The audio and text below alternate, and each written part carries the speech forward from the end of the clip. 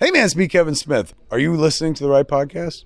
Because you're supposed to be listening to Three Guys in a Flick. Are you listening to that right now? Then you're in the right place. Enjoy. Ladies and gentlemen, please take your seats. The show is about to begin. I believe in two things, discipline and the Bible. Here, you'll receive both. Put your trust in the Lord. Your asses belong to me. Welcome to Shawshank.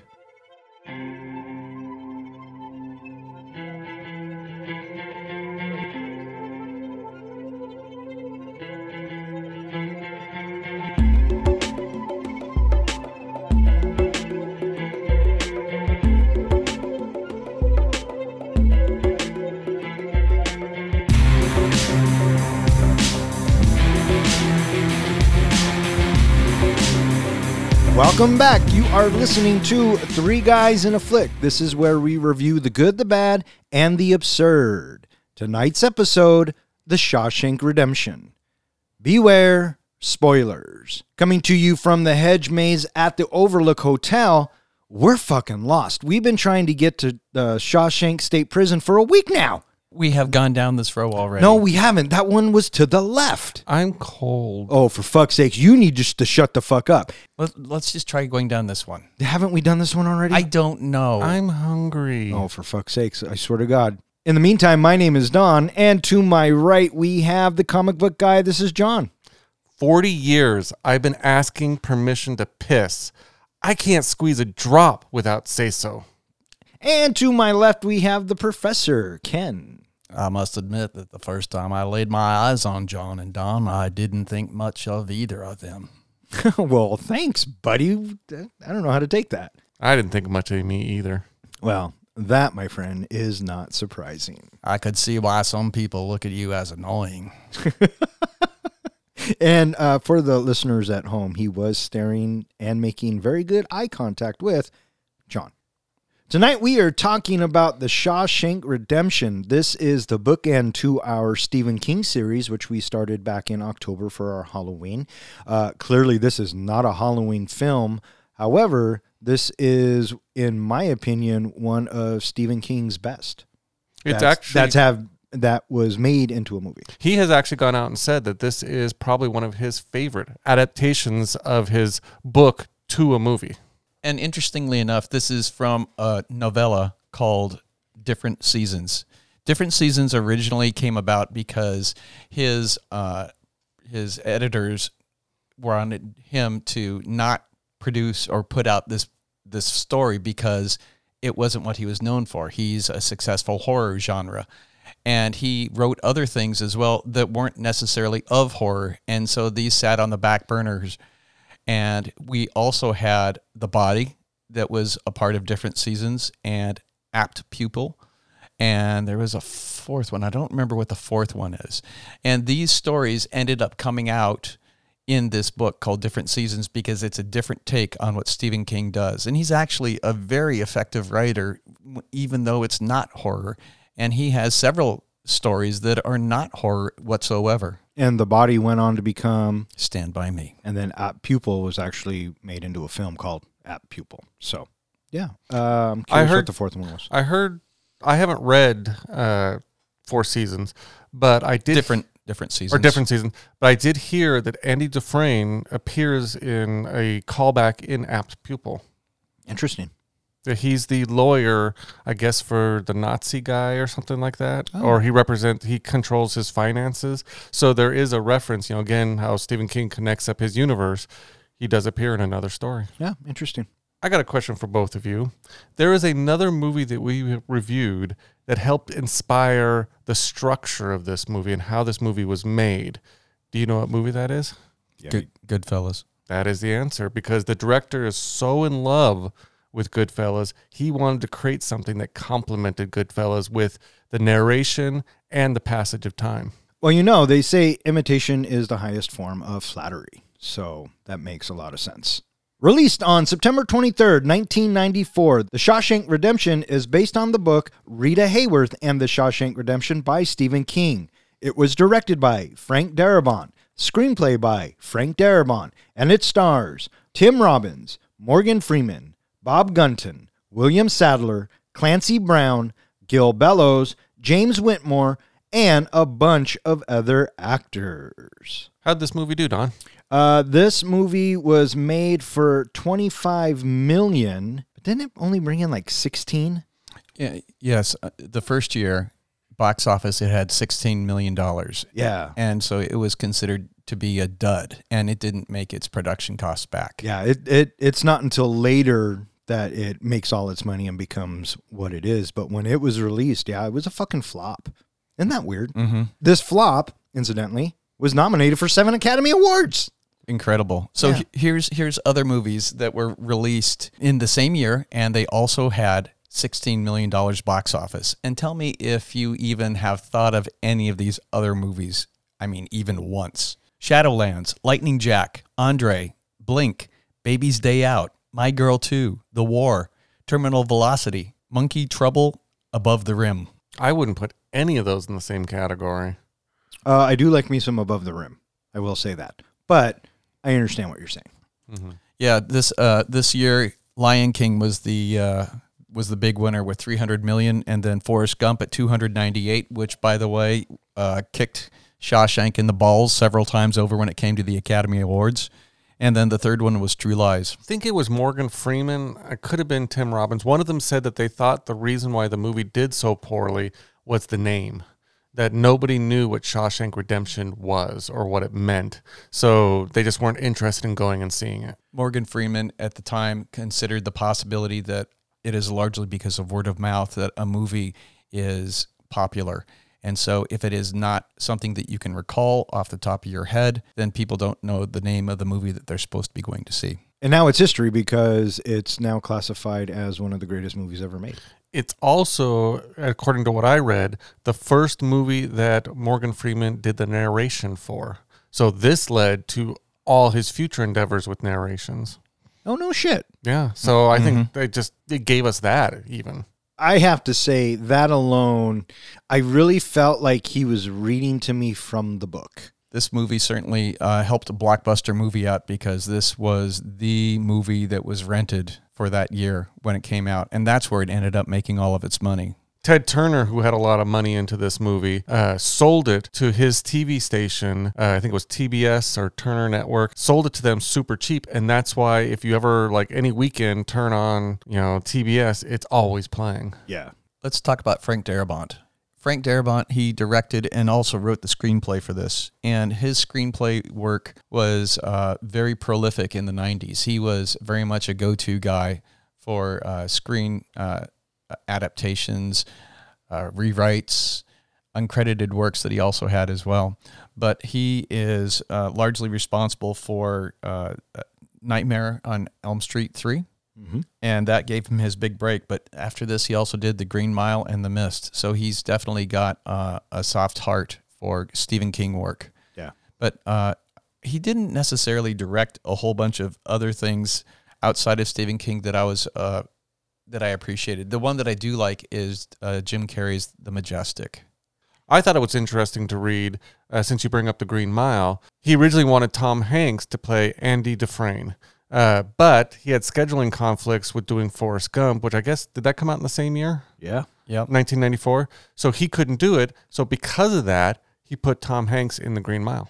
Again, the rest is history, right? Hanks gives up Shawshank to win an Academy Award. Rough choice. Yeah, the Academy Awards were, you mentioned that they had 7 nominations. It had it for picture, actor, for Morgan Freeman, writing for Frank Darabont, cinematography, Roger Deakins, we'll get back to, sound, film editing, and best original score by Thomas Newman, and we'll get back to him as well. So it loses best picture to Forrest Gump, but this was also the year of Pulp Fiction. You have Forrest Gump for Best Actor, so they lost on that one. Writing, Forrest Gump, they lost on that one too. The cinematography, they lost to Legends of the Fall. The sound, they lost to Speed. Speed won an Academy Award. I remember that. It's in a podcast. Go back and listen to it. Best film editing, Forrest Gump. So they lost most of theirs to Forrest Gump. What a drag. Quick question. Which one do you like better, Forrest Gump or Shawshank? I was just going to ask that. Shawshank, hands down. Oh, really? Don? Depends on my mood. I really like Forrest Gump. That's a good point, but I think I lean more towards Forrest Gump. So Roger Deakins, he's the cinematographer for this. He ended up getting 2 Academy Awards for one of which we did already review, which was 1917. The other one he got was for Blade Runner 2049. But this dude's been nominated 14 times for his cinematography work. He is an excellent cameraman. And this is where he gets his first Oscar nomination, is for Shawshank. The sound, Thomas Newman. He's definitely got this specific sound, which I love. This dude has been nominated 15 times, and he has no Academy Awards to his name. And so he's tied with another conductor for having the most nominations with no wins. Wow. Did you hear about some of the other people they wanted to play in this movie? I had heard rumblings about Harrison Ford, Kevin Costner, Tom Cruise, the big names at the time. Well, originally they came really close with Harrison Ford as Red and Tom Cruise as Andy, which I think would have been a completely different movie. I don't think it would have worked as well at all. They also wanted Brad Pitt to play Tommy, but Brad Pitt was doing Interview with a Vampire at the time. Definitely changes the dynamic of the film. Yeah, I think their casting worked out really well. Well, yeah, 7 Academy Award nominations. So Tim Robbins, do you have a favorite Tim Robbins movie? I think, Or what do you think of when you think of Tim Robbins? the first thing How I about think that? of is Yeah. the first thing I think of is Bull Durham. Same. Shawshank Redemption. And then another one that I totally love Tim Robbins and I haven't seen in ages is The Player. I don't know why it keeps popping in my head, but I kind of liked him in War of the Worlds. Oh, his crazy loony. Yeah, bit. just him just going crazy and violent and all that. Just a different character for him. Yeah, Tim Robbins is a great actor. What about you, Morgan Freeman? I knew that was next, and my favorite Morgan Freeman performance is probably The Unforgiven. I can't have a favorite one for him because he's done so many things. You know, he's Lucius Fox for Batman, right? Unforgiven, so good. But Well, if you can't have one, then why do you ask the fucking question? because I'm curious to know if you or you, John, have a favorite, or what do you first think of when you think of Morgan Freeman in a role? You're going to hate my answer. It's Bruce Almighty, isn't it? It's Bruce Almighty. God damn, I read Really? you like Him a playing fucking God. book. That, and again, the narration for War of the Worlds. Yeah, well, fuck, anything he narrates, Mm-hmm. I'll watch. Who narrates Waterworld? Is it James Earl Jones or is it Morgan Freeman? Anybody? Shit, I don't know. All right, listeners, if you know, let me know. We need to I think it's Morgan Freeman. we but I'm should not sure. totally review Waterworld. Oh, 100%. Clancy Brown, he plays Captain Hadley. Uh-huh. What's your favorite movie with Clancy Brown? Favorite movie with Clancy Brown? It is not Highlander, thank you. Damn it. Yeah, That's what I was going I knew with, that's Highlander. exactly where you were going. He will always be the Kurgan. I don't know if I have a favorite with Clancy Brown. He's a good dick in a lot of stuff. He has over 300 acting credits. I fucking believe Does it. that include his animated work, too? Because he Yeah. does voiceovers. I mean, he's great in the animated stuff. Yeah, that's all of it. But, you know, he's 60-something years old, and he's got like 300 credits. Holy shit, man. Mhm. That is one busy motherfucker. Yeah, that's awesome. In 1947, Portland, Maine banker Andy Dufresne is convicted of murdering his wife and her lover and is sentenced to 2 consecutive life sentences at the Shawshank State Prison. He is befriended by Ellis Red Redding, an inmate and prison contraband smuggler serving a life sentence, who procures a rock hammer and a large poster of Rita Hayworth for Andy. Assigned to work in the prison laundry, Andy is frequently sexually assaulted by the sisters and their leader, Boggs Diamond. In 1949, Andy overhears the captain of the guards, Byron Headley, complaining about being taxed on an inheritance and offers to help him shelter the money legally. After an assault by the sisters nearly kills Andy, Hadley beats and cripples Boggs, who is subsequently transferred to another prison. Andy is not attacked again. Warden Samuel Norton meets Andy and reassigns him to the prison library to assist elderly inmate Brooks Hadlin. A front to use Andy's financial expertise to manage financial matters for other prison staff and the warden himself. Andy begins writing weekly letters to the state legislature requesting funds to improve the prison's decrepit library. So the movie starts off with the trial, and we get a quick backstory on what's going on, and the murder and the trial and the sentencing all happens within the credits. What do you guys think of that? I have really enjoyed that because it gets us very quickly through why we are at Shawshank Prison in a very efficient manner. We have the intercutting back and forth between the night of the murder and the trial. Yeah, and then it gives us an idea of how Andy Dufresne is, really, because I always took his look of like utter disbelief, and he can't believe that this is happening to him. Mm-hmm. He has maintained his innocence. He says he didn't do it, although all the fucking evidence leads to it. I mean, this is 1947, after all. He definitely seems like he's in a state of shock the whole time. Yeah. Oh, that's a great way of putting it. Yeah, state of shock.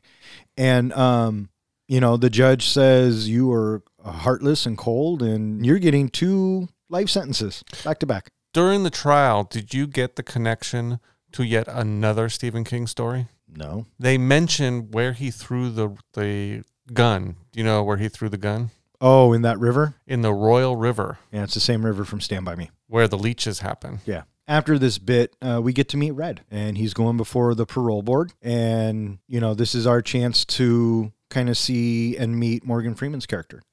The photos that they use when they're looking in the folder at his files, do you know who that photo was of? That's his son. That's one of his sons, yeah, his youngest son. What'd you guys think of Morgan Freeman? I thought it was really well done. The fact that they, it changes throughout the movie, because if you notice when he comes in the first time, and again he's just giving the spiel that they want to hear, but they tell him sit. The second time he comes in, it's sit down. Third time he comes in for his parole, it's sit down, please. So you can see how it kind of transcends as he gets older. But this is the first time we're getting to see him in there. And again, like I said, he's just giving the speech they want to hear, which of course they quickly deny him. Yeah. And so he gets denied parole, and then Andy arrives. And we get this big sweeping shot of the prison. The fresh fish. Yep. And all the fish come to Shawshank. That is such beautiful camera work.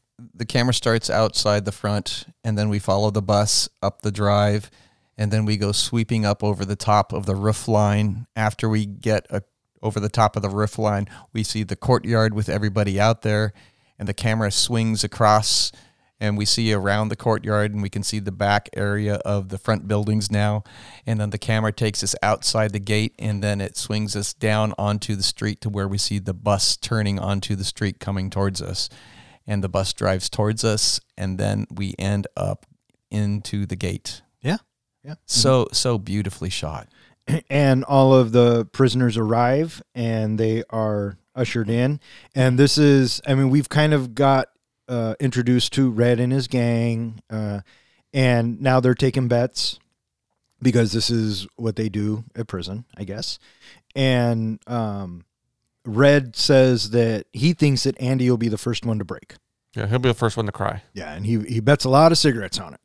So the fresh fish get inducted they get processed into the prison, right. And we're going to go through everyone's first night.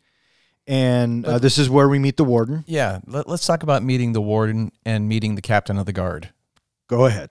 Well, warden, Norton, he comes across as being so stiff and proper, and he is the introduction that you read to us. Right after that introduction, any questions? Yeah, when do we eat? And then he just turns to Hadley, and Hadley walks up and, you eat when we say you eat. And then he right into the gut, and then he calls him a motherfucker. And okay, so clearly the two different worlds here. The warden has no intention whatsoever of upholding everything that he just got done talking about. Well, do you remember what the first rule of Shawshank is? We don't talk about Shawshank? Oh, for fuck's sake, you drive me up the wall. Do you remember? No. You will not blaspheme. Okay. The number one rule isn't you won't kill, or you won't get in a fight, or you won't do anything wrong. He won't tolerate it. But then 2 minutes later. Right. Well, as long as he's not blaspheming, Clearly, the warden doesn't fucking care. Hadley is his iron fist, and he flexes it as often as he needs to. I got the impression that no matter what happened here, somebody was going to get beat up because they had to make an example for all the other inmates. They had to show us. So they just picked this guy who spoke out. Well, yeah, I mean, they were going to hit whoever spoke out. It was a trick question, right? And Andy's smart, keeps to himself. I got a quick question for you guys. And we're going to probably talk a little bit here and there about the differences between the movie and the book version, all of that. But we were talking earlier about Red's parole hearing and all that, and it comes out that the reason why Red is there was a botched, I think, bank robbery or some kind of robbery that he ended up shooting and killing someone. And you think, okay, well, he's served some time. We're starting to like this character. We can get over that fact. In the book, it was completely different, and I wonder if it would have affected your feelings towards him. In the book, he tried to kill his wife by severing the brakes in her car, and she that day gave a ride to a neighbor and a neighbor's child, and all three of them got killed. Does that make you feel any different about Red? No. No? Would you still have liked him just as much? No, because That had nothing to do with the story. It never came out. It was never told to us. So I just want to know, because it kind of made him feel more of a violent killer, more of this wasn't just a botched robbery with an accidental shooting. He purposely went to kill his wife. That's not the Red we got. Yeah, all I really know about him is that he's trying to get out of prison by telling the parole board what they want to hear, and they don't buy it for a New York second, and that's all I know. Right, because according to Red, everybody's innocent in Shawshank. Well, I also got the impression that he was telling them what they wanted to hear, but deep down he knew that by telling them that, he wasn't going to get out, because he said it was just the same old stuff. When he comes back out, nobody gets paroled, whatever.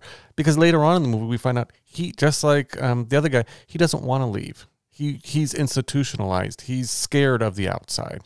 So it's the first night, lights are off, and they start fishing. Fucking traumatizing.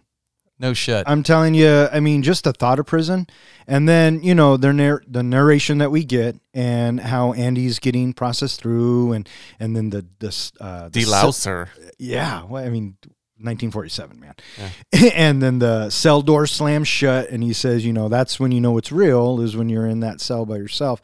And I'm just thinking, fuck that. Well, here's another quick thing. Again, I know you love it when I bring up book stuff, but throughout the movie, Andy is able to barter with Red to get items. And one of the things that came out in the book that they left out of the movie was that's because he had $500 up his kazoo, up his ass, basically hidden. So that's one of the things they didn't reveal when they went through and checked everything. They didn't find the $500 that Andy had hidden in his pocket purse, I guess they call it. Prison purse. Prison purse. Yeah. So Haywood's fish cries first, "I'm not supposed to be here." And in comes Hadley for a royal beating. Motherfuck. What a beatdown. And the other guards just watched. That's one thing I thought was interesting. Nobody even tried to slow him down at all. He's a captain of the guard. It's 1947. Yeah. Why would they? I mean, I can see somebody getting one or two, in prison life like that. But he was kicked a couple times. He must have been hit like 10 times. Holy shit. Yeah, well, you should have shut the fuck up. Did you expect him to die? I didn't really care. Didn't surprise me. True. He was just an example. I kind of felt like the next morning when we found out he died, it wasn't a huge oh shit, but it was kind of an oh shit moment for me. Like, oh my God, that guy died. Oh, poor guy. What was his name? I have feelings. Sometimes. Does it matter? No, that's I know isn't that what they said? So Haywood, he says, why does it matter? That's what I just said. Yeah, but you didn't say it like that. Does it matter? Oh, for fuck's sakes. This guy. My point is, I knew where you were going. What is his name? It's never mentioned. Okay, so what the fuck are we talking about? I think in the credits, isn't he just called Fat Guy? Or probably. I don't know. Do you know who auditioned for that role? Kevin Smith. No. Jon Favreau auditioned for that and apparently did not get that role. Well, obviously he didn't get it. But yeah. Apparently. Yeah. Well, it didn't look like him. Well, he did kind of look all make-upped up, but I feel like we're spending a lot of time on the fat guy. And right after this, we are introduced to Brooks. And Brooks has a little friend in his pocket with him Yeah, because they're eating and Andy finds a maggot in his food. Yeah, and then you're thinking, what the fuck? Because that's what he's thinking. So then we cut to the showers and we get to meet the sisters, and they want to use Andy as a plaything, which again, fucking terrifying, right? That's I mean, probably one of the biggest fears about going to prison. I think that's the biggest fear of going to prison. Fucking just terrifying. And they do such a good job. I mean, I feel terrified for Andy watching these scenes. You know what I mean? Because the guy they get to play Boggs, he's fucking menacing. And so after, they're in the shower, they threaten him and he walks away and they don't do anything to him this time. And then Because he likes it when they play hard to get. Well, Boggs likes it when they play hard to get. And so now this is where We get to the courtyard. and this is where Andy meets Red. And this is where Morgan Freeman hurt his arm because he had to play catch for 9 hours. And he had to come the next day in a sling, his arm in a sling. Fucking crazy. And Andy asks for a rock hammer. And the rock hammer is not going to be an easy purchase, and it's going to cost him some extra money. And I thought that I really enjoyed having Red, like, what are you going to do with it, right? Because he's worried about the sisters and, maybe you're going to tunnel out of here. And I thought that it was nice writing here to have our characters get to establish with each other that they can have this rapport. This is where we first get the rapport back and forth between Red and Andy, and we're establishing the beginning of a friendship. And there is a mutual respect there. And Andy, you can see why everyone thinks that he's standoffish and kind of a prude, but They refer to him as snobby. snobby. But after they start interacting with each other, that friendship and that bond is quickly established. This is the bit where Red goes, well, can you kill somebody with this? And Andy goes, you'll understand when you see it. And then When we did get to see the rock hammer, I kept thinking, yeah, you can kill somebody with that thing. 100%. So 100%. that could definitely be used as a weapon. Yeah. Well, then fucking Andy lied to him. Yeah. Oh, for fuck's sake. You know what? This movie just went down a point in my book. I enjoyed seeing Red's process of having his contraband come into the prison. That was a nice little sequence, how it showed this is how stuff gets into the prison. Yeah, and it's a quick storytelling method that just catches us up. And then when it gets to Red, he checks it out. And then he says, I finally get the joke why Andy thought this was funny. And then we get the bit about he remembers when he first saw it, thinking it would take someone 600 years to tunnel out of here. So which is why he didn't think it was a threat to the tunneling process. Right. And then right after this, we are introduced to the brutality of the sisters. And Andy's on laundry duty, has to go get something, and they fucking attack him.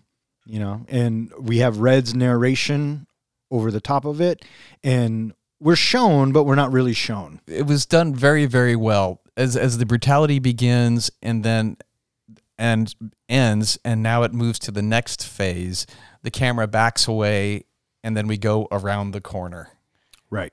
I love the dialogue in this movie, how they just talk about, because this is where they say, I like to say that Andy put up a good fight, but this isn't a fairy tale. It's just, it was very well written, like you were talking about earlier, like Morgan Freeman is writing or reading from a book. I guess in the book version, the reason for that is because Red's character is writing a memoir about his experiences in Shawshank. So that's supposed to be him, basically reading it as he's writing it. Yeah. And he's white and Irish. Yeah. Which is why the joke at the movie of why you named Red. Why do they call you Red? Yeah. And then we come to find out that this is Andy's routine for 2 years. 1949, and there's a roofing detail being put together. And Red, being a man who knows how to get things, gets him and his buddies on roofing detail. And I like this bit, too, because this kind of shows you how smart Andy really is. You know what I mean? He's kind of got a plan. He's trying to make it by, and Andy's motif throughout the whole movie is trying to maintain just an ounce of normalcy in a place where it doesn't belong. Well, there's an ongoing theme that King put in there that overall it's all about hope and maintaining hope. And they say the word several times throughout the movie. And so, yeah, he's trying to give people hope and rekindle it. Another narration point is the feeling of freedom and how people have a lack of freedom. And this is an undercurrent that's also conveyed throughout the story, that people such as Brooks and then eventually Red, they have their own prison walls in their heads and they are trapped by them. And how do you set yourself free from your prison that holds you in? How do you have hope when you don't have hope? And we get to see an undercurrent of this happen in the maintaining of Andy's dignity, if you will. Something that I thought was interesting, and looking back, I think you said this was year 1949. Was that the year? Yes. Back then, when Hadley's talking about the money he's inheriting, it was like around $20,000, I think. $35,000. By today's standard, if you were to take that, that was talking about $300,000. They're on the roof. Dig that camera work. Absolutely. And this is where, Andy overhears Hadley.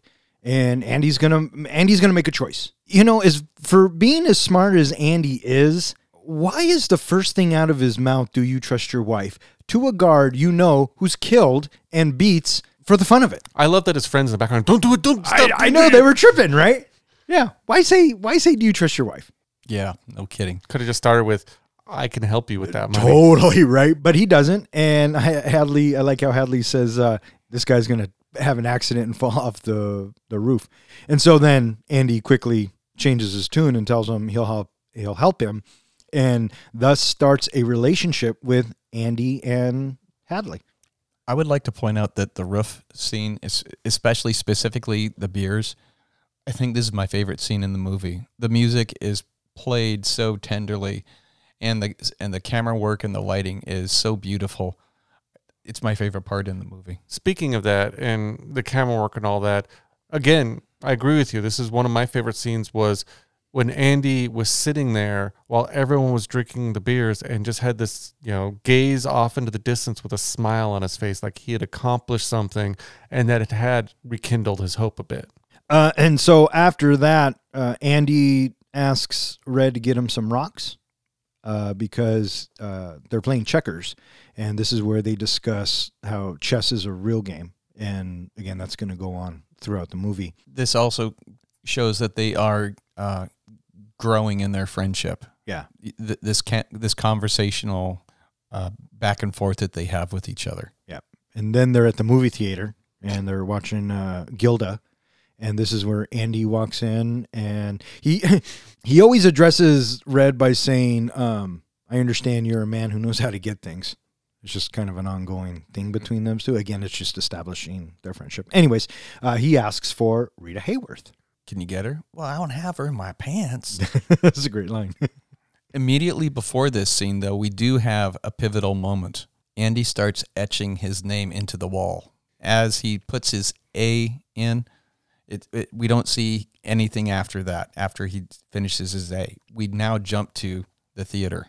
I love how when Andy first comes to talk to him, he says, "Oh, hold on a sec. This is the moment. She's about to do the thing with her hair." Oh, this is the best part. Yeah, that's great. And then when she whips it up, the crowd, they all cheer. Mm-hmm. And then immediately after this, another confrontation with Boggs. Which turns out to be the final confrontation with Boggs. They trap him up in the projection booth. They're going to make him do some unspeakable things. With his mouth.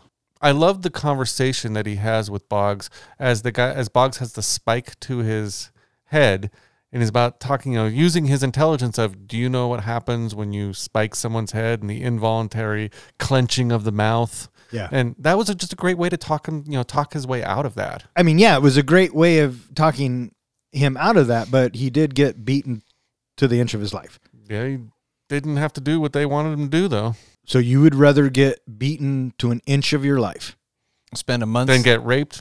It's one way or the other. I don't think I'd want to get raped either. So. Would you? Rather? Well, okay. Nobody would want either of them. I would take a beating over being raped to the inch of your life. Yes. Well, I guess at some point you'd be knocked out, right? Mm-hmm. Maybe. I don't know. but that rehabilitation time, It all comes down to I'd take a shot in the mouth. it all comes down to what you're willing to live with. I suppose. So after Andy is beaten within an inch of his life, Hadley, He has a week in solitary, and then he finally gets back to himself, and then surprise! and then Boggs gets beaten to an inch of his life and made a cripple and transferred. So that's what you get for fucking with Hadley's cash cow. Love that drag shot of that low angle drag shot of Boggs when he's trying to Get out of his cell. Yeah, he's starting to crawl out, and then we get a straight on, but then you get another side shot, and whoop, he's slid.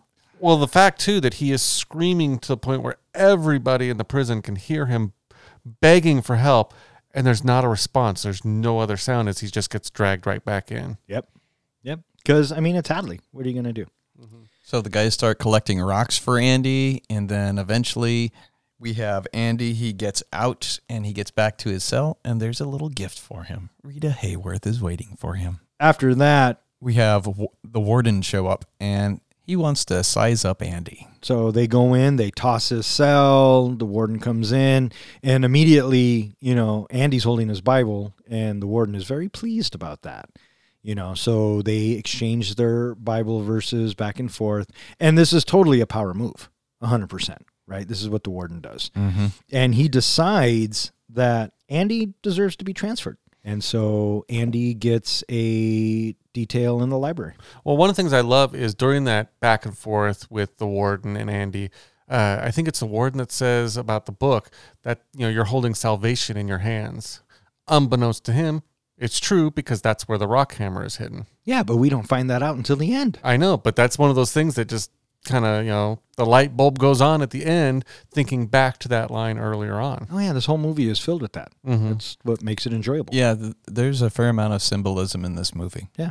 And so Andy gets sent to the library to help Brooks out, and this is where Andy gets the idea to start writing for money to upgrade the library, and he starts writing a letter every week. Well, he also, during this time, really finds out the reason why he got transferred, because all the guards start showing up with their tax papers and questions, and basically he was just put down there to be the tax accountant for all of the prison. I love it. That first guard shows up and he's like, have a seat. And he sets it up like a little desk, and he's all, hey, Brooks, do you have a piece of paper and a pencil? Well, I love how when Brooks is recounting the story right after that, they called him Mr. Dufresne. Mr. Dufresne, if you please. Brooks is paroled in 1954 after serving 50 years, but he cannot adjust to the outside world and eventually hangs himself. The legislature sends a library donation that includes a recording of the Marriage of Figaro. Andy plays an excerpt over the public address system and is punished with solitary confinement. After his release from solitary, Andy explains to a dismissive Red that hope is what gets him through his time. In 1963, Norton begins exploiting prison labor for public works, profiting by undercutting skilled labor costs and receiving bribes. Andy launders the money using the alias Randall Stevens. What'd you think of this whole, again, I always bring up foreshadowing, but I don't know if it's really foreshadowing, but this whole idea of we're getting to see what it's like for a convict on the outside. Yeah, they're setting us up, for sure. Sad. It's heartbreaking. But it was a fact of life. I love movies that make me think and go beyond just watching the movie, because you're thinking about it later. And the idea of the whole reason they're going to prison is, one, to pay for their crime, and two, to rehabilitate them, to make them a better person when they get outside. And really, the prison's not having that effect on them. It's not making them a better person. And when they get outside, they've been, in prison so long, they can't make it. They can't function.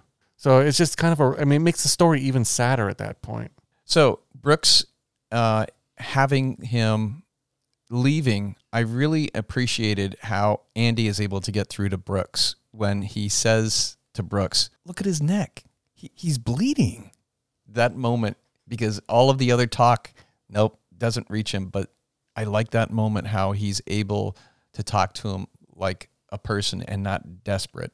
Well, and I think that he's always talked to him like that. And so there was that rapport, and they got to work together for, many years.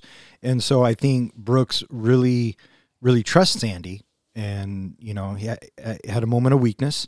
And he's fucking scared, man. I mean, can you blame the guy? Mm-hmm. I mean, he's so scared that he kills himself. So, I mean, either way you slice it, it's fucking heartbreaking. There's a nice little montage as well, having him read his letter that Andy is reading about his time outside of prison and what his life is like. And in the end, he's decided not to stay. This is around the time that the books arrive, I think, right afterwards. Yes. After. And I loved the letter back from the governor, which is, now you can stop writing us. And I love Andy's response. We consider the matter closed. Yeah. Andy's like, fuck that. I'm going to start writing 2 letters a week. I like Hadley's such a dick, right? I mean, he walks in, what's all this shit? It's addressed to you, fuckstick. But the other guard is kind of like, good for you, Andy. Yeah. So you can tell that, the guards like Andy. I mean, he's kind of like a good prisoner, I guess.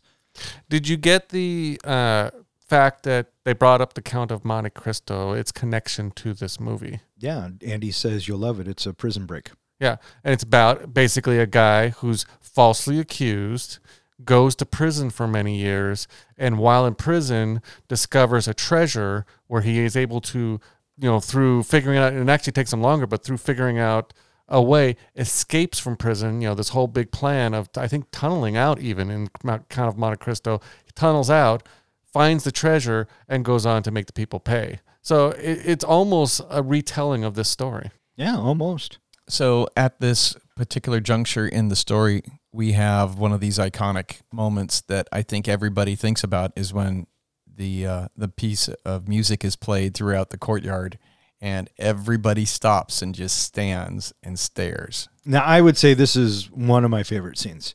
Absolutely. Because, Andy's just bringing art and love to a fucking prison. He's bringing freedom. Yeah, because And- they all say that. Or what is that? Red's dialogue is, for once they felt like free men. But what my favorite bit about this is when the warden comes in and Hadley, and he's locked him out, and the warden's like, you shut this off right now, and Dufresne goes to turn it off. He and leans forward. and he's like, he gives him kind of a fuck you, and he turns it up. But what sells it is when the warden goes, all right, you called down the thunder. And then Hadley walks up, bangs on the glass with his nightstick. tap. Now you're mine. At any time, and I know your answer to this, did you feel bad for the guard locked in the bathroom? No, why? Because he got his ass kicked later, and he was actually being nice to Andy the whole time. Oh, yeah. Andy completely fucked him. Yeah, and that guy got 100%. fucked over. Either he lost his job or just Hadley beat the hell out of him. Yeah, never gave it 2 thoughts. And then after his solitary time, we sit down at the table, and then we have Andy talking about he had Mozart in his head, and, his feeling of hope is dashed by Red, and Red thinks that you shouldn't be doing this to yourself. And we get this little moment where Red talks about music was something once upon a time for him with a harmonica when he was young. Yeah. Red has a second parole meeting. It's 30 years now he's been in prison. And once again, he gets rejected. Rejected. In 1959, there's a library renovation that takes place. Because the 2 letters worked, and you get the whole... Brooks Halton Memorial Museum, or Yeah. library. Sorry. Is that where they're paying him like $500 every year. something like that, just to shut him up and stop him? Yeah. In the meantime, Warden Norton, he starts a new work program. And this work program, it's going to go ahead and take all of the local economy, all of the local labor into the shitter, because he's undercutting everybody with his slave labor. And we get to see the bribes that are happening. So we know that the warden is making a lot of illegal money, but he has to hide it somehow.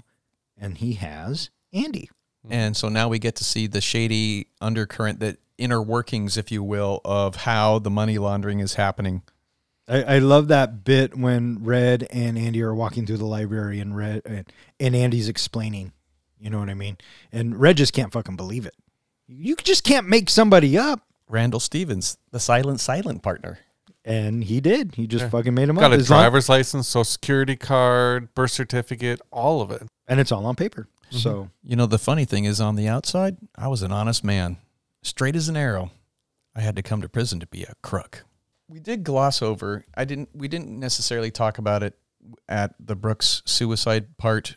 That is when Red talks about being institutionalized, and I think that is a great encompassment of what is happening when you are institutionalized, coming in, not wanting the prison walls, and then they become comfortable, and then you come to depend on them. It's because you understand. I mean, this is how your world works. Everything has an exact order to it. And, you start to point, as like Red comments later, people are telling you what to do, where to be, how to do it, things like that. You start depending on that. And when you're out there and you have all that freedom again and the world's moving so fast, you just can't keep up. And you have people that you already know and talk to. In the outside world, you have nobody potentially to talk to. And that's what happened to Brooks. He grew incredibly lonely. Well, in the criminology classes I took in college, the teacher I just loved this teacher. He was just incredible. But he would talk about, he was actually a parole, worked as a parole person for a long time before he became a teacher, or while he was a teacher, I'm not sure. But he would talk about a lot of criminals who had been in jail for a long time, got out, would purposely commit crimes because they wanted to get back to the prison. It wasn't about money. It wasn't about revenge. It wasn't about anything else. They just were so afraid on the outside that they couldn't function on the outside. They were happier on the inside. I had somebody that was living next door to us when I was a kid, and I had that same story given to me by my dad, that the guy who used to live next door to us for a couple of years, he's in prison? Why is he in prison? What did he do? He's a nice guy. And that was my dad's summary. More or less, he just felt more comfortable, I think, being in prison. Tommy Williams is incarcerated for burglary in 1965. Andy and Red befriend him, and Andy helps him pass his GED exam. A year later, Tommy reveals to Red and Andy that his cellmate at another prison had claimed responsibility for the murders for which Andy was convicted. Andy approaches Norton with his information, but Norton refuses to listen. And when Andy mentions the money laundering, Norton sends him back to solitary confinement. Norton has Hadley fatally shoot Tommy under the guise of an escape attempt. Andy refuses to continue the money laundering, but Norton threatens to destroy the library, remove Andy's protection from the guards, and move him to worse conditions. Andy is released from solitary confinement after 2 months, and he tells a skeptical Red that his dreams of living in Zihuatanejo, a Mexican town on the Pacific coast. Andy also tells him of a specific hayfield near Buxton, asking Red, once he is released, to retrieve a package that Andy buried there. Red worries about Andy's well-being, especially when he learns Andy asked a fellow inmate for some rope. So Tommy gets to the prison. Totally different intro for this Fresh Fish bus. We have this boppy little tune playing, and so it's a totally different vibe when Tommy comes in. I felt like Elvis was coming to the prison. Well, it fit the character. Mm-hmm. That's the vibe. You got the Mr. Rock and Roll 1950s greaser coming into Shawshank. I love when Tommy's talking about all the different prisons he'd been in and all the crimes he committed and all that. And Andy was like, maybe you need to find a new profession because you suck at it being a criminal. Yeah, you're pretty lousy at being a thief. And then so time goes on, and the kid wants to earn his GED, and he had heard that Andy had helped some fellows, and so Andy takes him under his wing. And we begin this whole mentor-student relationship between Tommy and Andy. We have a quick panning camera shot of Andy's cell that I appreciated because it's showing a further progression, passage of time. We have a new poster that's up, and we see that Andy's cell has a somewhat halfway done chess set. Yeah. And so I thought this was a nice passage to show. This is a lot later. Right. They do a really good job on keeping us up on how much time is passing. Maybe not so much how much time, but that time is passing. And there's 3 posters throughout the movie, and I thought they did a great job of giving us the year, decade, or the era we were in per the poster. I guess also Tim Robbins was given the option. He decorated that cell himself. He came up with the idea of what posters and things that he wanted in that prison cell. I got a question. we're in prison, and I'm guessing that when you're in prison, you spend a lot of time in your cell, right? Don't you think? I would assume so, yeah. We spend almost no time in the cell. This story, my gosh, does anybody spend any time in their cells? Because we're always someplace out in the courtyard eating meals. And I'm thinking, Working. wow, these guys are probably out of their cells for 1 or 2 hours a day. And when we see all of this together time, the rest of the time they're just sitting around in the cell by themselves. Yeah. What a drag. Well, that's prison. Speaking of cells, did you catch what cell number Red was in? 237. And where do we know that from? That's the room number in The Shining. It's just another connection to another Stephen King. I saw that when Red comes out of his cell, it said 237. Mm-hmm. I'm like, oh, look at that shit. And I've seen this movie a gazillion times, but I just noticed it on the last rewatch. I didn't catch it until I read it. So now the Raquel Welch poster is up, and it's 1966, and Tommy takes his GED, and he's pissed, and he throws it away. And Andy retrieves it and sends it in. And then we have Tommy talking about Elmo Blatch 4 years ago to Red and Andy. And immediately, Andy's like, fuck, I got to tell the warden. Before we get to this scene where he's telling the story, when I don't know if you can remember back to the first time you saw this movie, at any time did you question whether Andy was guilty or not? Nope. Did you? No. I wondered when I first saw the movie, and I can actually remember this, thinking, is this going to have one of those kind of Stephen King twist endings that we're going to find out and through flashbacks that maybe Andy did do it? Maybe he's going to somehow repent or atone for actually committing the murder. But it's interesting that they kept on that whole track of he was innocent the whole time. The Elmo Blatch reveal at night, nice camera work. The guy's genuinely creepy. Yeah. Yeah. And he's telling us the story of what happened, and he's giddy about it. It makes sense, too. He got a job where he was casing rich people. And so Andy's like, fuck, I got to tell the warden. And he goes to tell the warden. And at some point you have to ask yourself what Andy was thinking, because he goes up and he tells the warden, I could be innocent, without thinking that, now the warden isn't going to be able to use Andy anymore. So why would the warden want that? Exactly. Plus, Andy knows too much. Exactly. My thought, too, was, why even go to the warden? Why didn't he just originally start writing letters? But then I thought, well, the warden's going to read the letters Something anyway. like that, so right? he's not going to be able to get any information out. Because definitely, if he got a new trial, there would have, whether or not they can prove the other guy's guilty, there's doubt. And that would probably have gotten him off. And you know what? All this does, unfortunately, is get Andy 2 months in solitary and gets the kid killed. Mm-hmm. So there you go. But you knew it was coming. You knew the kid had a target on his back because he was going to affect the warden's cash flow. And again, kind of showing the ego of Andy and whatever, the way he speaks to the warden. He says, how can you be so obtuse? Yeah. You knew that was just going to piss off the warden. And then bringing up, I won't even mention what goes on here. Yeah, no. So- Andy kind of shot himself in the foot with that one. Yeah. So could have handled it a little bit better, but he didn't. Nope. So Norton tells him to toe the line or else. And then once, first of all, I love how they make the comment of a month in solitary is the longest, that any of these inmates know anybody serving. And he does 2 months. Give him another month. Give him another month to think about it. And that's just crazy enough. But when he gets out, and you could almost feel just like how broken Andy is, especially over Tommy being killed, over the fact that he's not, even though he's innocent and now everybody knows, he's not going to get out of there. We don't know what Andy's working on.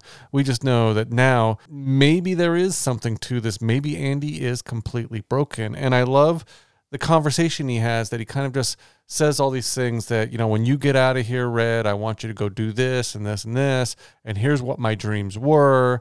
And I love that Red says to him, in response to Andy's dream, that's a shitty pipe dream, which, of course, is an example of foreshadowing, because what does Andy do? Crawls through a shitty pipe. Andy has a plan. We don't know it.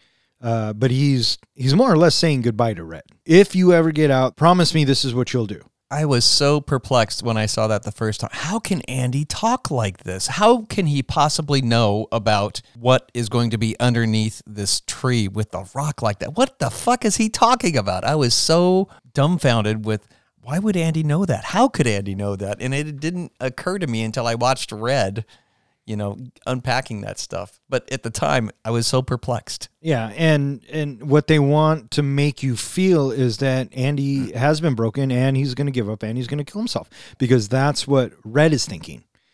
So they're having lunch or whatever, and it comes up in conversation that Haywood gave Andy a rope 6 feet in length. Yeah. We are led to believe that something bad is going to happen. When he's talking about, you'll find, something buried under a rock that has no earthly reason for being there. My first thought was Andy had buried something there back when he was courting his wife that maybe he would need in the future, and now he was giving it up because he wasn't going to get out, so he wanted Red to have it. That's the impression that I got, whatever that buried treasure was. So it is the final night for Andy in Shawshank Prison. And we get a quick montage of the nightly duties. Warden's like, let's go. I want to leave. Here, shine my shoes. Here's your bank deposit. Just like normal. Just another day. Just another day. Yep. And then we cut to Andy sitting in his cell, holding the rope. Lights go out. Lights go out. We cut back to Red. Red's worried. We cut back to Andy. What's going to happen? Longest night of my life. At the next day's roll call, the guards find Andy's cell empty.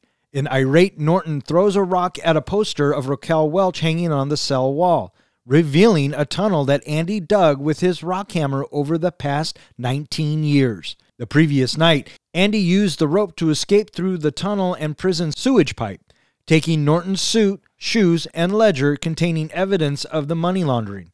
While guards search for him, Andy poses as Randall Stevens, withdraws over $370,000 of laundered money from several banks, and mails the ledger and other evidence of the corruption and murders at Shawshank to a local newspaper. State police arrive at Shawshank and take Hadley into custody while Norton commits suicide to avoid arrest. The following year, Red is paroled after serving 40 years. He struggles to adapt to life outside prison and fears that he never will. Remembering his promise to Andy, he visits Buxton and finds a cachet containing money and a letter asking him to come to Zihuatanejo. Red violates his parole by traveling to Fort Hancock, Texas, and crossing the border into Mexico, admitting that he finally feels hope. He finds Andy on a beach in Zihuatanejo, and the two reunited friends happily embrace. Roll credits. So this third act of the movie is what it's all been building up to. And I got to say, as soon as we find out that he escapes and the way they cut it together and how it all goes down, it was just fucking masterful. It was a great, great fucking reveal. I was just about to say, I loved the reveal, the kind of the classic twist that Stephen King puts on it, that this whole time while Andy's inspiring, hope and working with different people, he's got his own thing going on, that he's been doing this every day, and how they subtly kind of reveal all the things that he's doing. Professor, you were talking about earlier, what was the update with the rock hammer?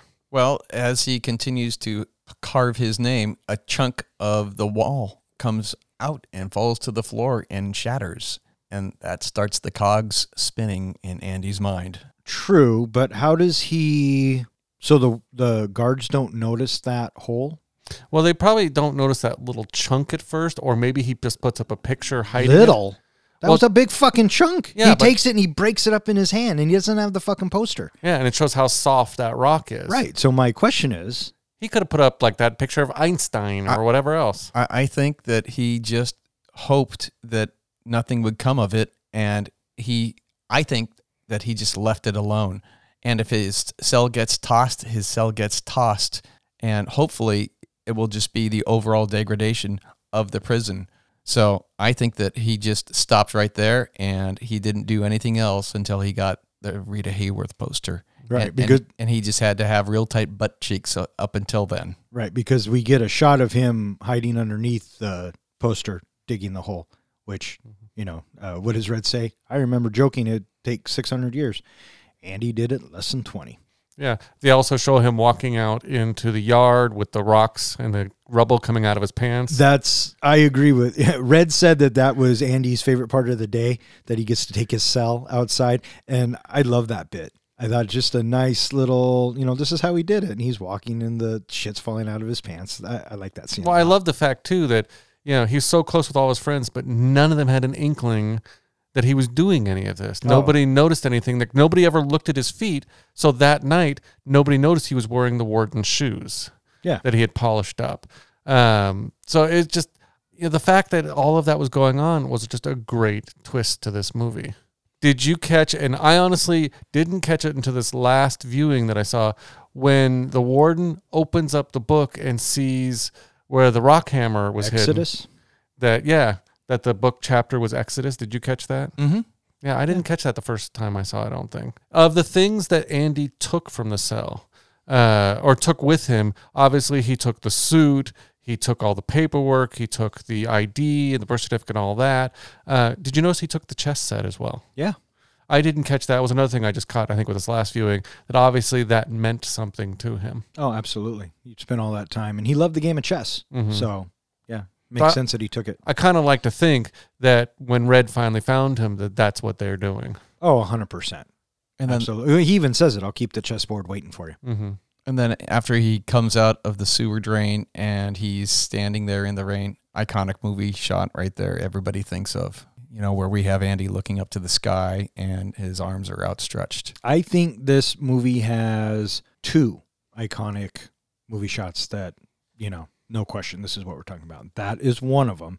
And the other one is when the warden rips the poster off and we're inside the hole. And isn't that just reveal so beautifully done? Because, we don't know what to make of that. The side shot of his finger poke, and then all of a sudden his whole arm goes in. Whoa! That was awesome. Yeah, those are the two shots I definitely think of when I think of The Shawshank. When the director was interviewed about different things that he wanted the people to see in this movie and subtle hints at things, one of them he talked about was that rain shot in the river had kind of served two purposes. It was almost like a baptism. That was him being cleaned of everything that had gone on in Shawshank. That was a symbol of his freedom.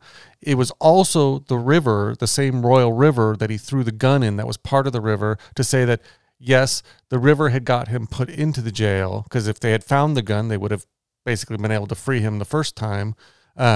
This time it had gotten, now he's out of it. The other thing that the director wanted people to notice is that inside the prison, everything was very drab colors. It was all kind of rock and nasty.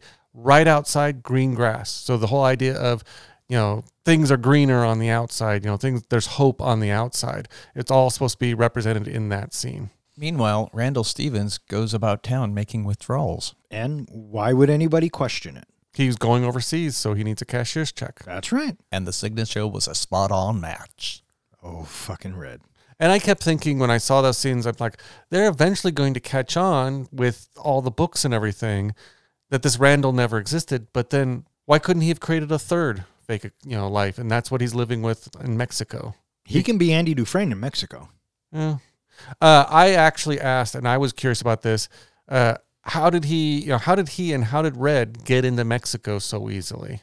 And I guess I was told back then, they didn't look at passports. They didn't look at ID. You just got on a bus and you were right into Mexico. Nobody cared. There was no even, border crossings, anything like that. I dug how the prison collapses, Norton's empire collapses, that, the state police show up and then he ends up shooting himself. And then we have Hadley being taken away. They said that he was sobbing like a baby.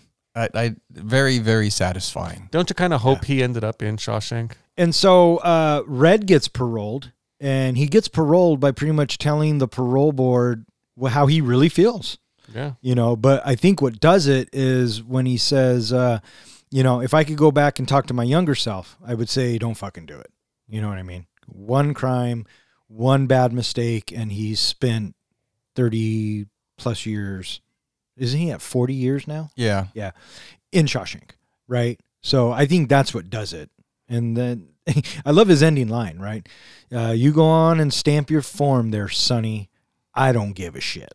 And as that's happening, so we have a medium shot of Red, and then we have the parole board, and then a second shot of Red. And it's on the fifth shot of Red where he's saying that, and the camera is slowly pulling in on Red's face. Yeah. One interesting thing, and maybe you can explain it from a director's point of view, Don, was when Brooks was leaving the prison, the camera angle was at Brooks's back, kind of looking out, I believe, the prison. When Red was leaving the prison, it was the opposite shot looking into the prison. Other way. Or was it reversed? Yeah, well, we get the front shot of Brooks, and then he leaves. With the prison behind him. Right. Oh, it's the prison behind him. Okay. Because Brooks is institutionalized, and what's behind him is the prison, and that's what he's leaving, and that's what he wants. He doesn't want to leave. When Red gets out, we're in front of him, so prison is behind him, and his future is in front of him. Okay. Lovely, haunting music that is being played, and it's the strings that, as he's being released, that is just so beautifully done. Yeah, I was going to get into this in my review. The music So good. definitely could have been for a horror movie, and definitely works as a drama, and it all just depends on which image you're looking at, but the music complements everything that we're looking at so well. The score is very well done here. And so after Red is released, he, as predicted, is having troubles on the outside, which is the whole reason why we got the Brooks story, was to make this pay off. Mm-hmm. And he's basically living Brooks's life outside the prison. In Brooks's room. Brooks was here. Yeah, I know. And then they deliberately show us him walking by a pawn shop, and we, browse shows by the guns. Mm-hmm. but then we stop on the compass and we focus on the compass. So maybe there's hope. But at that moment, we're led to believe that he's going to shoot himself or kill himself, whatever. So or anyways, do something to get thrown back into prison. But ultimately what he does is he heads to Buxton because he made a promise to his friend Andy. And so I like this bit when he finds the rock and then he finds the case. He looks around. You hear the birds and the field noise of the crickets or the bugs or whatever. Reassures that, he's alone. Then he opens up the envelope or just peeks in the envelope, and he does the same fucking thing. Like, are you fucking kidding me? I thought that was funny. We hear the birds again, and then he does a quick little he does a quick little look around.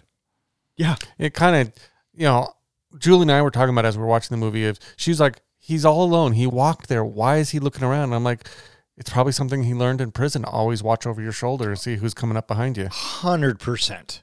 100%. That's the first thing I thought of. Mm-hmm. He's old habits, right?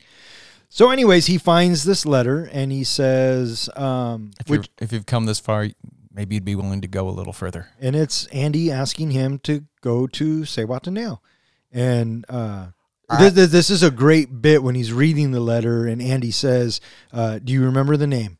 And then, oh my gosh, the first time I saw this in the theater, I'm like, I don't remember that. Yeah. Did you remember the name the first time? Yeah. Did you, John? I remembered it, but I still to this day I don't think I can pronounce it. I completely. Oh man, because oh my gosh, it's a passing conversation. Why would you remember that name? Well, I think he remembers it, because at that moment when he's talking about it, it's not a passing conversation. Red thinks he's going to kill himself. So that, in Red's mind, is an important conversation to have. He's worried at that point. Right. But he thinks he's going to kill himself that night. But yeah. Right. Anyway, I was just thinking, I didn't remember that name. I'd be so pissed. Oh, fuck. What was the name? Yeah, that's funny. Maybe we'll see Red just traveling around Mexico trying to remember all the names. Andy Dufresne. So Red violates his parole and he gets on a bus and he goes to Andy, where Andy somehow miraculously looks even younger than he did when he went in. Freedom will do that. Freedom in the sun, I guess, And watching this movie, I thought that after Andy escapes and he's driving with the convertible and we get that shot when he's rounding the corner and the camera goes out to the ocean, I thought, we should just end it there because we still have 15 minutes of this fucking movie. It's not until they're walking on the beach and the camera pulls out, you think, that's why we have the other the other 14 minutes because it's such a good payoff, and it's such an uplifting ending to a story. We could have ended it with just Andy, but we ended it with a happy ending for Andy and Red, and that totally pays off. Did you need that payoff? Because in the book, or in the story version, it ends with basically Red getting ready to cross the border into Mexico to look for Andy. We don't get that payoff. We just get that Red has hope. That, the whole ending of the story is just Red's got hope, and where will hope lead him? Right, but when you're reading it after you end it, your mind can go on and finish that for you. Cinematically, we want to be shown. You want to show? We as an audience, or we as moviegoers, want to be shown. Did you get what the last word was in the movie? Hope. Probably. So again, just going along with the theme throughout the whole movie, they made sure that the last word was hope. All right, so that does conclude the Shawshank Redemption. And it was really nice to see Andy and Red get their happily ever after. Happily ever after? You mean kind of like Frodo and Sam do in Lord of the Rings? Oh, for fuck's sakes. And now it's time for John's Precious Moment. This is the point in our podcast where I take whatever movie we are reviewing and compare it to the greatest movie series ever made, Lord of the Rings. And Shawshank Redemption is no different. So to start with, let's look at Andy Dufresne. He is Frodo. He is the one of the main focuses of the journey, just like Frodo carries the light of the star of Endril that Galadriel gives him. Andy carries hope with him, that he attempts to help other inmates on their journeys, to fight back the darkness and the corruption. Sam, well, I'm going to go with Red on that. While the story often feels like it's as much about Red's journey as it is about Andy's, really Red is the one who made Andy's escape possible. He's the one who supplied him with the rock hammer, the poster, and the friendship that kept Andy going. In many ways, he helped carry Andy along the way. Gandalf, well, I'm actually going to give that to Andy as well. His wisdom, advice, and teachings serve as a guide for many of the inmates who are also on their own journeys. So who is Aragorn? Andy is better suited to a Frodo and Gandalf type role versus being a leader. Red is more closer to being a leader that everyone tends to listen to. So if anyone showed Aragorn type qualities, I would also give that to Red. Sauron, in this story, is Warden Norton. He enjoys the power he has over the inmates and the guards. He thinks of them all, or thinks of all of those around him as beneath him. He forces others to do his bidding. It's his eye that casts the corruption and doom all over the Middle Earth, which in this case is the Shawshank prison structure. As the whole world to those incarcerated within the walls, it is their whole world. That makes Captain Hadley his Uruk-hai. The orcs he commands are just the other prison guards. So what is the precious? What is the One Ring? Now, I know I mentioned that Shawshank's structure is Middle Earth, is kind of Mordor. Well, really, Shawshank Prison is also the presence that casts a shadow upon everybody else within. It's the institution itself that crushes all hope for the inmates within while boosting the power of those who preside over those inmates. The power contained within those walls, especially when abused, is crushing. After enough time within that corruption, inmates become institutionalized and unable to function without those walls. Just like Gollum needed his precious. So when Frodo was finally freed from the ring, he was freed from that corruption. And it's the same when Andy escapes those walls and frees himself. So really, when I say the corruption, when I say the ring, all of that, it's the walls and it's the whole idea of that institution. That's my comparison between Shawshank Redemption and Lord of the Rings. Bring on the grades. Well, I was curious. I thought that there could have been a Gimli or a Legolas in there. I was also thinking maybe Tommy could have been represented as somebody as well. And Haywood, I was sort of thinking that those could have been potentially one of those characters as well. I was also a little surprised that Boggs wasn't brought up. But, it's a shoe-in to have Frodo and Sam and Sauron. C from the Professor. Yeah, to Professor's point, you could have had him, but I agree with you. You didn't need him. Obvious, right? I did like, however, the Ring comparison. Shawshank as an institution was the Ring, and, Gollum destroys the Ring inadvertently, but frees Frodo. Andy plops out of a fucking tunnel, which is kind of shaped like a ring, and he frees himself, right? So that was a good comparison. That one I liked. Everything else, C+, my man. C+ for you. Thank you. And that was John's precious moment. All right, what do you guys think? You guys ready to rate this bitch? I'm ready to rate this bitch. How about you, John? I think we can do that, boss. Hey, Professor, how do we rate our movies? We rate our movies on a scale of 1 to 5 fucks. 5 fucks is a movie where we think it's cinematic gold. It is something you're ready to watch anytime. A 1 fuck movie is pretty much one and done. You saw it, and there's nothing you want to see about it, so you're never going to watch it again. A 0 movie is the equivalent of John going up to the projection booth. Or in other words, we just don't give a fuck. All right, Shawshank, who wants to go first? I'll go. 5. Go ahead. Short answer, Shawshank. It's a 5 fuck movie. And the reason why it's a 5 fuck movie is because you have excellent storytelling. The cinematography is beautiful. The music works and complements the scenes so wonderfully. Andy Dufresne, wonderful character.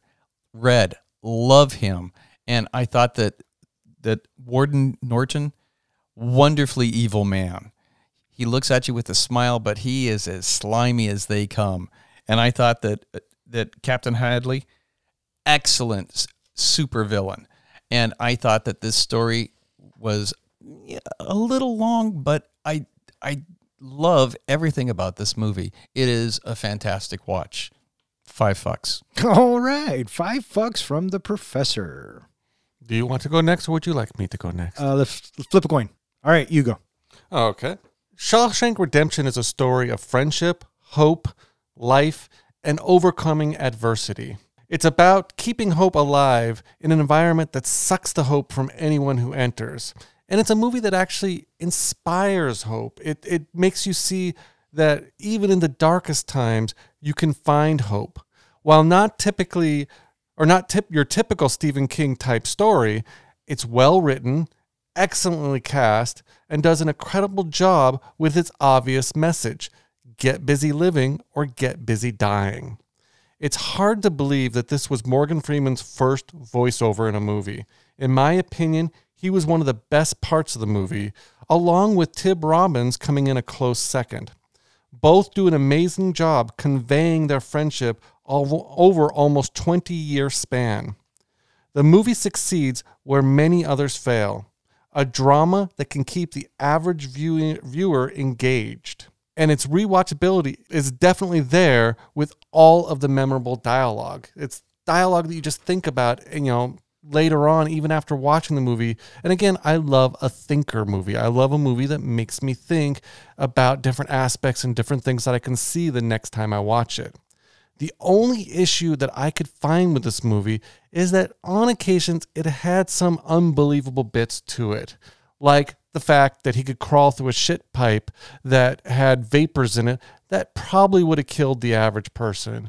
Or the fact that it takes place in New England and nobody has New England accents. Those are just little tiny things that I think kind of bothered me a bit, but at no time did it even take me out of the movie. This, I would say, I wouldn't list it as one of my go-to movies, but if I catch it on, I'm going to watch it.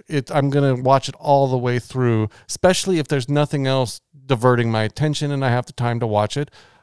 I'm going to get me some Shawshank Redemption.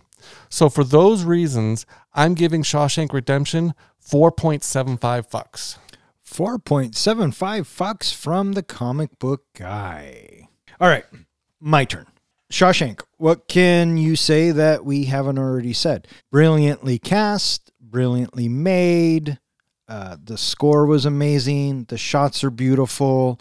The story moves pretty well. I feel like it drags a little bit or it gets a little long in the tooth. But that's just the outcome of what the story is being told to you. So, Shawshank, I think, is one of those movies where it has such an uplifting message at the end that after sitting through all the shit you just sat through or crawled through, it's that moment of hope, and that, hope never dies, and hope is a good thing. It can also be a very bad thing, but it's for the most part a good thing. And I think that's a great message. And the storytellers and Frank Darabont, Stephen King, they did a great job of portraying that cinematically. Nominated for 7 Academy Awards, didn't win any, but hey, it was an honor just to be nominated, right? For me, Shawshank isn't one of my go-tos. Shawshank, if it's on, I might check to see what else is on, but that doesn't mean that I don't love this film, and I do. Morgan Freeman, Tim Robbins, all of them. It's so well done. So for me, I am going to give The Shawshank Redemption 4.5 fucks. You're becoming pretty predictable. Yeah, well, I mean... So am I. All right, so with 4.5 fucks from me, 4.75 fucks from the comic book guy, and a perfect 5 fucks from the professor, that gives The Shawshank Redemption an average score of 4.75 fucks. And as you could probably guess, pretty high amongst our ratings.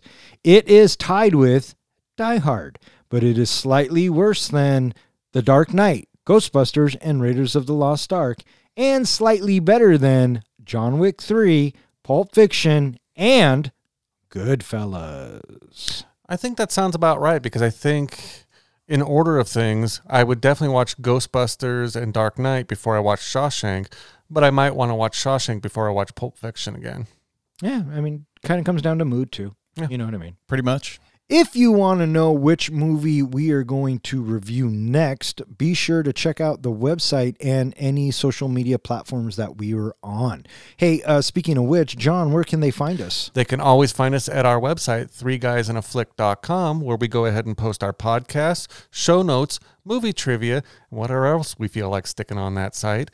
You can also find us at any of these social media sites out there, as well as any place that hosts podcasts. All right, sounds good. I just want to give a quick thanks to Zach, Ronnie, and Jill for listening. Keep on listening. Thanks, Zach. Thanks, Ronnie. Thanks, Jill. And I want to throw out a shout out to Mr. Vega, who runs the Wrath of the Iothans podcast. You guys should check them out. That's a good listen to. And anyone else who listens to us, we appreciate it and thank you.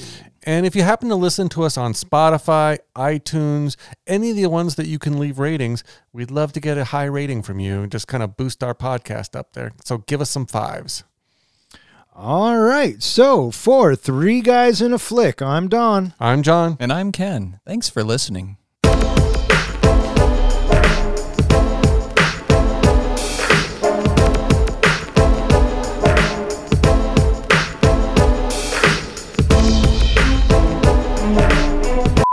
Do I sound hot?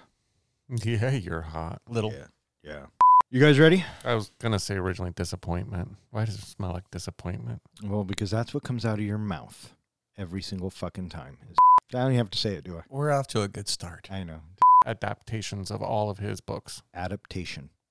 This is one of his favorite adaptations.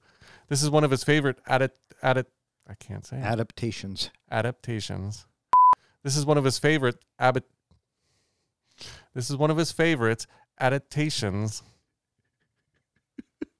I'm skip it. No, it's okay. I want you to nail it. Adaptations. Adaptations. Yes. This is one of his favorites. This is one of his favorite Abbott. Adaptation. This is one of his favorite.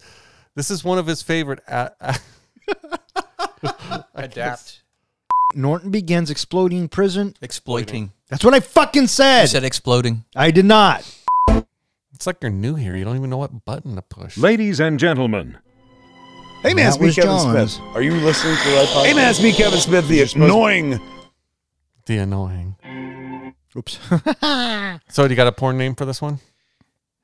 The Shaw Skank Redemptions. That's exactly what I wrote down. Yeah, it's kind of threw me a softball there, bud. Yeah. Adaptation. Adaptation. Now say Legolas. No. All right, fuck off. Good night.